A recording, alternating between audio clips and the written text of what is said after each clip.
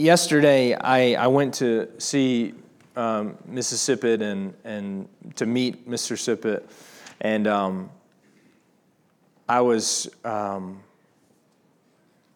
just struck by the faithfulness of these people. That's so obvious, and they're totally new to me. But it's very clear hearing Mr. Sippett's wife and daughter speak of him and the man that he has been in this community, in this church specifically for years and years, that there's a great testimony to the Lord's faithfulness and how he has lived his life. And I know for a lot of Valley Hope people, these people are unfamiliar to you, but they're part of us. And I'd ask you to be in prayer as Mr. Sippett faces the end, it seems the end of his life. This is our brother and sister who we love and care for. So please continue to be in prayer for them during this time. This morning, we are going to be in the Gospel of Matthew, chapter 18. Somewhat appropriately, considering the events of the past week, we are in the season of Lent. And if you are not accustomed to the usage of a church calendar for corporate spiritual formation and discipleship, this is a designated season where we especially focus on themes like repentance and life and death, the brevity of life, and how we are called to live our lives before God in repentance, that we might more closely be conformed to the image of Jesus. So over these next 6 Sundays, as we move towards Easter, because that's where we're moving to the cross, we're going to be looking at some of the teachings of Jesus, parables and teachings that focus on these themes of repentance and, like today, for forgiveness. So today we'll be in Matthew 18, starting at verse 15, and I'll read all the way to the end of the chapter. If your brother sins against you, go and tell him his fault, between you and him alone. If he listens to you, you have gained your brother. But if he does not listen, take 1 or 2 others along with you, that every charge may be established by the evidence of 2 or 3 witnesses. If he refuses to listen to them, tell it to the church. If he refuses to listen even to the church, let him be to you as a Gentile and a tax collector. Truly I say to you, whatever you bind on earth shall be bound in heaven, and whatever you loose on earth shall be loosed in heaven. Again, I say to you, if 2 of you agree on earth about anything they ask, it will be done for them by my Father in heaven. For where 2 or 3 are gathered in my name, there am I among them. Then Peter came up and said to him, Lord, how often will my brother sin against me, and I forgive him? As many as 7 times? And Jesus said to him, I do not say to you 7 times, but 77 times. Therefore, the kingdom of heaven may be compared to a king who wished to settle accounts with his servants. When he began to settle, one was brought to him who owed him 10,000 talents. And since he could not pay, his master ordered him to be sold, with his wife and children and all that he had, and payments to be made. So the servant fell on his knees, imploring him, have patience with me, and I will pay you everything. And out of pity for him, the master of that servant released him and forgave him the debt. But when that same servant went out, he found one of his fellow servants who owed him 100 denarii.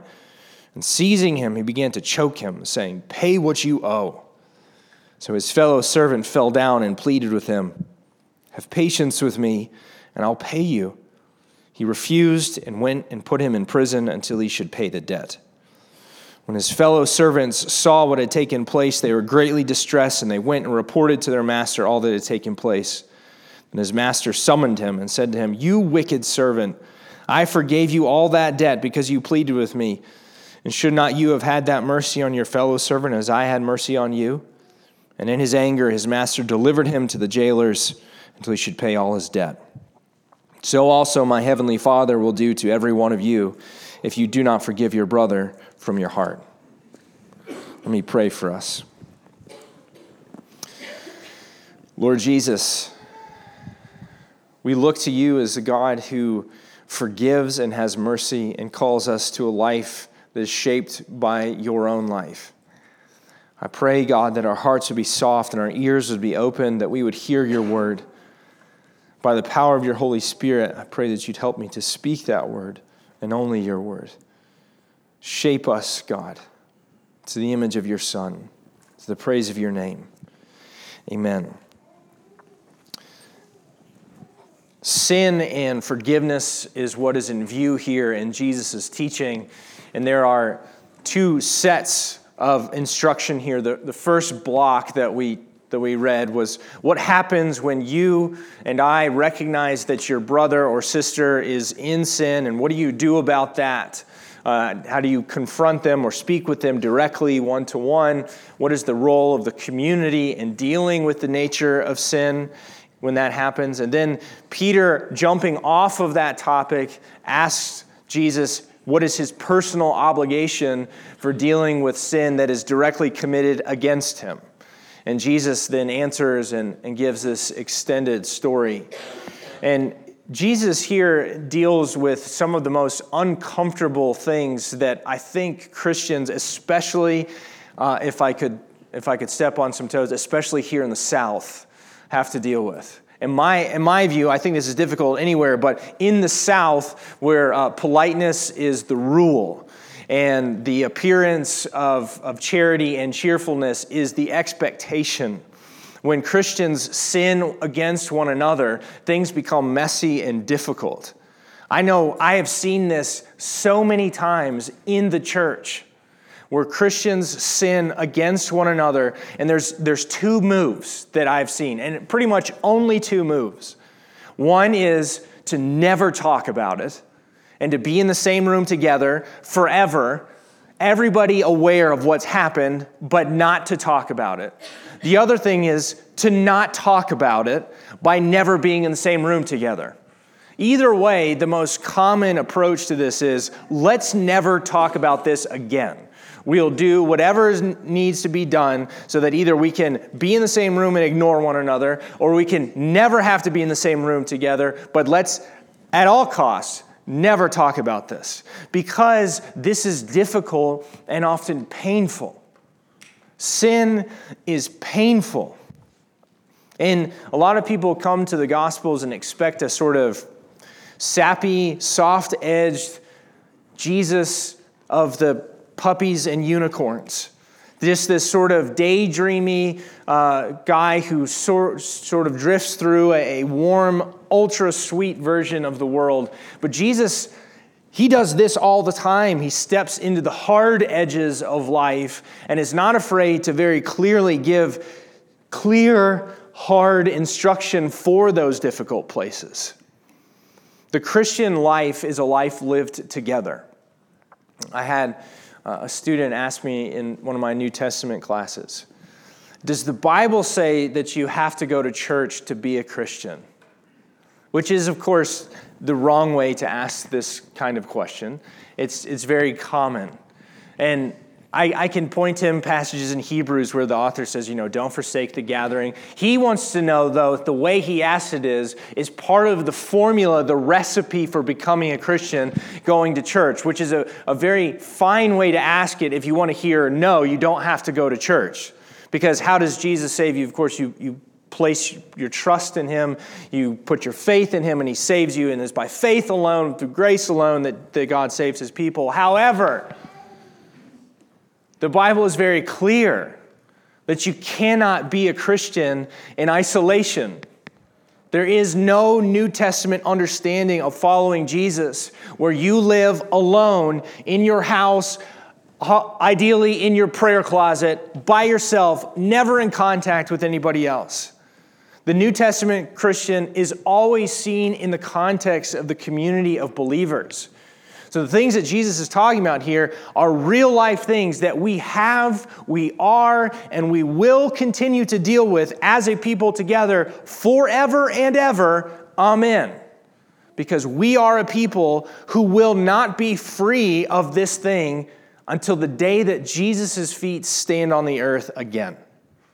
So as a people who wrestle with sin, acknowledge the damage of sin, and have seen the repercussions of painful, sinful interactions, what then should we do?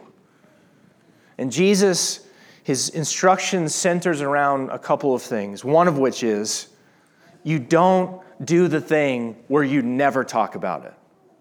That thing that feels the easiest, that thing that feels like the corner you want to run to. Let's never talk about offense between one another. Let's never talk about how we might see our brother and sister living in sin. Jesus does not play that game. The first approach to sin is to name it, to talk about it. Because in so doing, Jesus says, the pathway to disarming and overcoming sin is laid out. Does that make sense? In both of these sections, when there is corporate sin and there's sin between two people, the solution necessarily involves going to one another and saying, look, you have sinned. It may be, in the first telling, it's not even against you. You may just, because you care for and love your brother, are able to see, like, man, I don't know what you're doing here. I see the way that you're spending your money, or who you're sleeping with, or the way that you're talking. What's going on? And in the second section, in view is you being sinned against. And Jesus' instruction is clear. You must name sin. Name it for what it really is, and the damage that it is doing, and how it has hurt you, and get into the messy nitty-gritty of sin. Now, Peter's question is especially relevant to those of us who have ever been sinned against. I'm going to go out on a limb and say I am not the only person to have ever been sinned against in this room. And I'll go even further. I'm not pointing any fingers, but I would suggest I'm probably not the only person who has sinned against someone else. Now, if that is the case, then just bear with me, because I'm going to be talking about only me for the next several minutes. Peter asks a question because that's what Peter always does. He opens his mouth and he talks because somebody's got to talk, and it might as well be Peter first and loudest. And Peter says, how many times must I forgive somebody? Is it 7 times? And Peter here is actually doing a moderately good job for Peter in the Peter scale. Because the rabbis have come up with a saying at this point that the accepted number for forgiveness is 3. You get 3 chances of forgiveness. And Peter here, he is more than doubling the 3. Like, good job, Peter. Peter understands that forgiveness in God is big and powerful. And he says 7. And you can just imagine that perhaps Peter here is looking for a pat on the head. Like, Jesus is like, good job, man. And Jesus doesn't. Because so often Peter misses the mark, and he does so here. And Jesus says, not 7, 77. Your translation might say 70 times 7. The better translation is 77 times. And if that freaks you out, whether it's 490 or 77, you're missing the point, just like Peter was missing the point. Jesus is saying the number that you have in your head needs to be multiplied to a much larger degree. And he then takes this common format of parable telling where there's a king and there's servants. And you and I are to understand that God is in the role of king and we are in the role of servants. And the person in the parable, it's said that he owes 10,000 talents. Now, if you are not up on ancient Mediterranean scales of money, 10,000 talents is 10,000 is the largest Greek number for which there is a single word, 10,000, and a talent is the largest sum of money on the scale of money. What Jesus is saying is this guy owes like $1 billion. That's what he's saying. It's a massive debt. And he comes before the king, and the king is saying, you and your family is going to be sold into slavery, which is a common way of repaying debt. This is how debt is repaid. And the servant pleads and says, please give me time. I can pay you back, which of course he can't, but he's asking for time and mercy.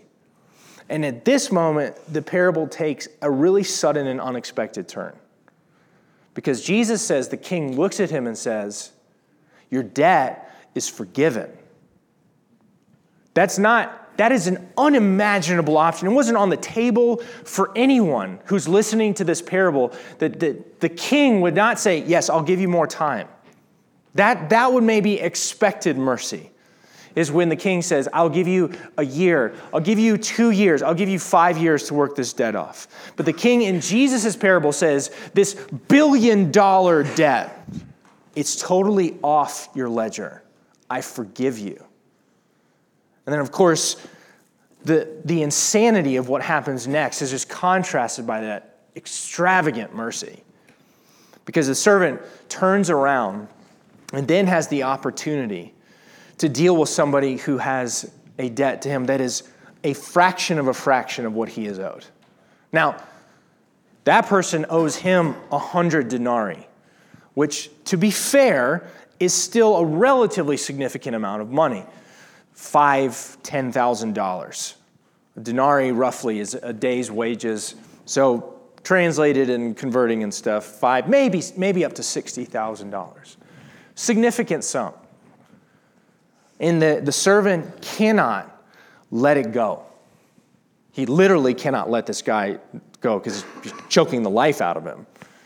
And he says, please just give me more time. And he says, absolutely not. Go into prison. You will be in slavery until you pay me back. And then, of course, what happens? The king is told of what's done. He comes and says, this is ridiculous. Do you not remember what I just did for you? You're getting thrown into jail to be tortured until you've paid your debt. That's the imagery that often happens in these prison repayment scenarios. And Jesus says, the Father in heaven expects you to forgive, and those of you who do not forgive are in danger of this kind of judgment. And so here is God in the way that Jesus is telling the story of this sin and forgiveness. He is both radically forgiving, unexpectedly, bountifully merciful, and he is also the God who will bring justice and judgment because of the failure to live up to the standard that he has set by his own character.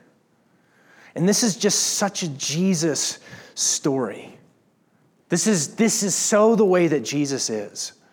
So unexpected in the way that he talks about God's mercy and kindness towards someone, and so radically holy. And Jesus will not let go of either sides of those natures of God, that he is both unbelievably loving and gracious, and yet will not sacrifice an ounce of his holiness to be that way. And Jesus says, you are called into the pathway of his character. You are called to follow him and be forgiving.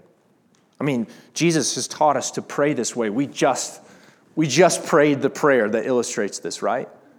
Forgive us our debts as we forgive our debtors. This is the economy that Jesus establishes.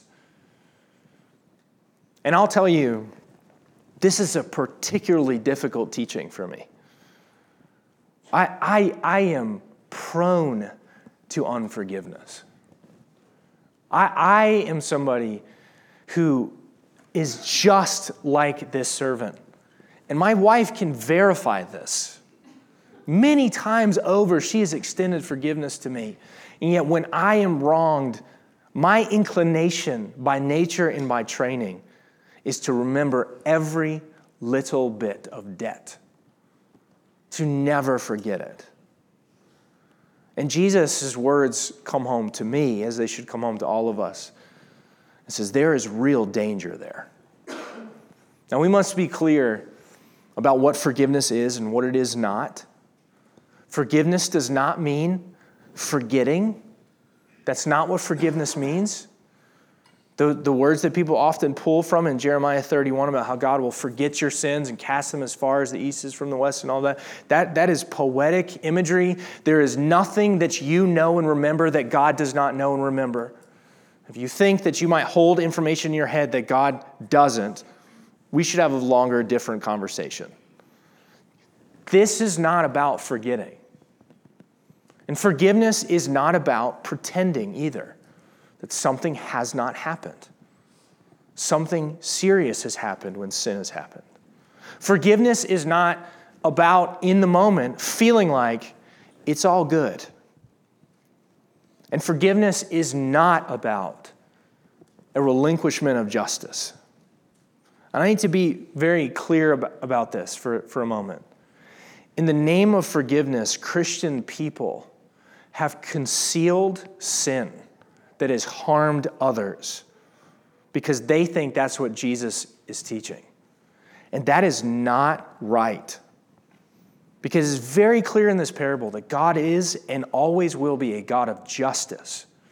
And if someone has harmed or abused a child or an adult in the name of Jesus and in the name of forgiveness to conceal their sin, that is not something that Jesus approves of or teaches here.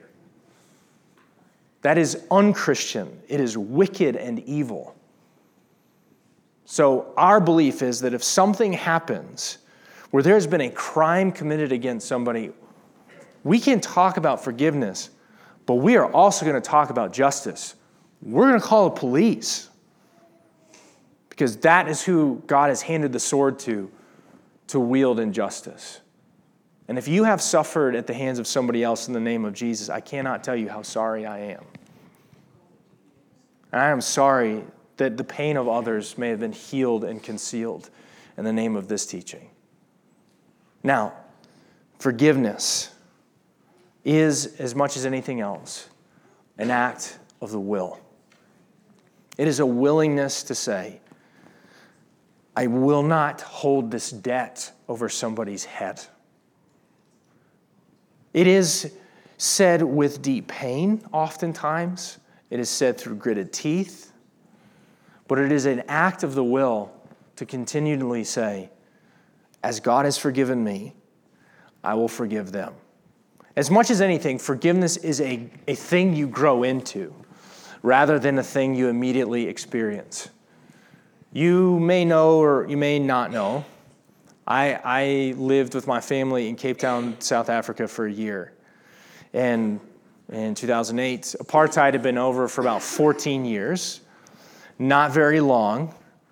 The country was still marked and shaped by apartheid.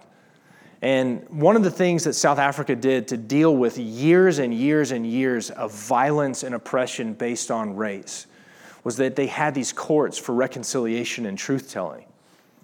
They were publicly appointed, government-funded arenas for people to come in and confess, I have done violence, I have murdered, I have raped. And in that, the belief was that God would bring healing and reconciliation. And so there's a man named Desmond Tutu that led those efforts. But that actually worked to some degree. And it doesn't fix everything. It doesn't erase all of the hovels. It doesn't release all of the arenas of shacks and shanty towns or anything like that. There's no magic wand. But naming the sin, confessing, and asking forgiveness was a part of South Africa's process to heal and recover from apartheid. You may be dealing with things in your own life where you have been really and truly wronged. You have been really and truly hurt. And the Bible is not calling you, feel better. Flip a switch and feel better. That's not how this works. Because evil is real and painful and destructive. What you and I, as people of God, are instead called to do is to find the cross. You and I are called to see ourselves at the foot of the King who has doled out extravagant mercy. And you and I are called to reflect on God's own character rather than what we feel, rather than what has been done, and rather than seeking our own vengeance. Because honestly, when we are hiding our sin and refusing to talk to one another, when we are running away from the conflict, when I am holding on to things that have been said and done against me, Even if I intend to do it in entirely passive ways, what I am trying to do is exert some sort of emotional vengeance on somebody. I want them to suffer. And I'll make them suffer by my silence, my subtle glares, my leaving the room. I want to have the power to be the one who is a victim, who has currency over anybody else in the situation. And forgiveness is setting that right aside, that strategy aside, and instead looking at the character of the King. The nature of forgiveness for Christian people is based on two things. It is based on what God has done in the past and what God will do in the future. And in the past, we can look to Jesus' death on the cross, when God made him who knew no sin to become sin on our behalf, so that he might cancel against us the record of all wrongs, to disarm the powers and principalities. And in that act, we see a supreme act of generosity and kindness. But we are also called to look forward. Christian forgiveness is anchored in Christian hope. What I can do when I look at somebody who has really wronged me, and when I can actually muster the ability to pray the way Jesus taught me to pray, where I can exercise my will to forgive them, where I can exercise the will to ask someone to forgive me, what we are doing collectively as a people and in the context of our relationships is to look forward to a day when God will remove from the world all trace of all wrong. And the God who is just and forever just will take even this little evil or this massive evil that has crashed upon me, and he will take it and cast it into the pit of darkness and fire and judgment. So that the sin that creeps into all of our relationships and creeps into our heart, we will one day be free from that thing. And we are called in the moment to look forward to the future and say, I believe that the future is coming and it's coming soon. And that future is marked by the generosity of God, the victory of God's work in Jesus Christ and his life, his death, and his resurrection. So I am in pain right now. I am wounded. I am a victim. I feel like I have the right to seek some vengeance, but instead, I will trust that the victory of God is secure and God himself will have vengeance on that kind of evil and destructiveness. We are a people, a forgiving people, because we have been forgiven. We are a forgiving people because that we trust that God will be victorious. We are a people who presently may be in pain, but we are presently consumed by hope. The teachings of Jesus, of course, call us to a high standard. That warning that Jesus gives is real. If you cannot forgive as he is forgiven, you are in trouble. But of course, if we are the kind of people who truly encounter the forgiveness of God himself, who see the crucified God, see the resurrected Jesus, then how can we be anything but a people who are forgiving and kind and generous with mercy? This calls us to a present hope built upon the past and the future. If you are here today and you know that you have fled from these conversations, maybe with people in this room, hear Jesus' teaching this morning. You are not allowed to run away. You're not allowed to run away from this conversation. And you may need help with it. And Jesus even mentions that. You may need help. But you're not allowed to run away from facing this monster that lurks in our midst. You may be somebody who needs to be forgiven. And you need to repent. And it is not enough as a Christian people to just look to God and say, well, please forgive me. Christian community is built on an ethos where we go to one another as well and say, I've sinned against you and I am sorry. That's why Paul's instructions about this table, which we are coming to shortly, says you should not come and eat from this table if you know that that thing is dividing between you and your brother or your sister. And if you today have been living in a pit of shame, the King of mercy is before you today.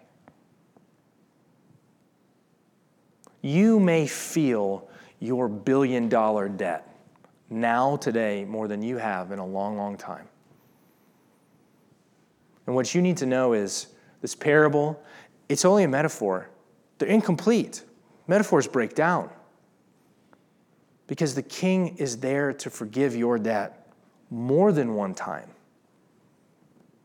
The King is there to speak to you a word of mercy because he has done everything that is necessary to forgive any debt you can ever throw in his face.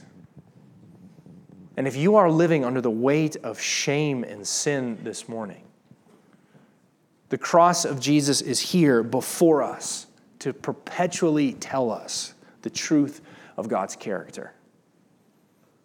He is not afraid of your list or your debt, and your sin cannot impoverish his mercy. He has it in abundance and without bottom. And today you are invited to feast on it again, to be shaped by it, and to live again by his great word of life. Let me pray for us. Lord Jesus, we thank you for this hard and good word. And we pray, God, that in this season of Lent that we have together, that you will call to mind the ways that we have sinned against our brothers and sisters, the way we've sinned against you, and the way that we must come and ask for forgiveness to you and to one another.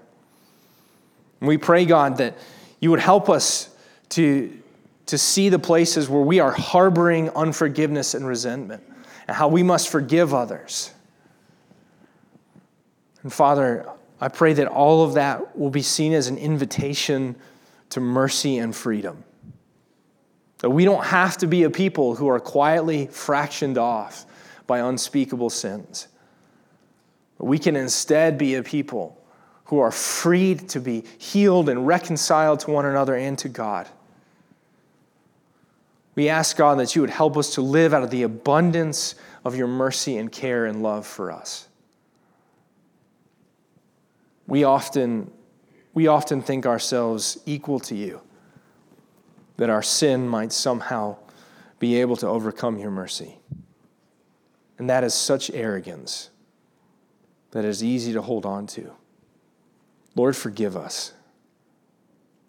Help us to see ourselves rightly before you, the great King of mercy.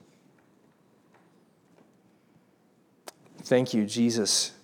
We trust that the power of your Holy Spirit will lead us into all comfort and into all life together, to the praise of your name.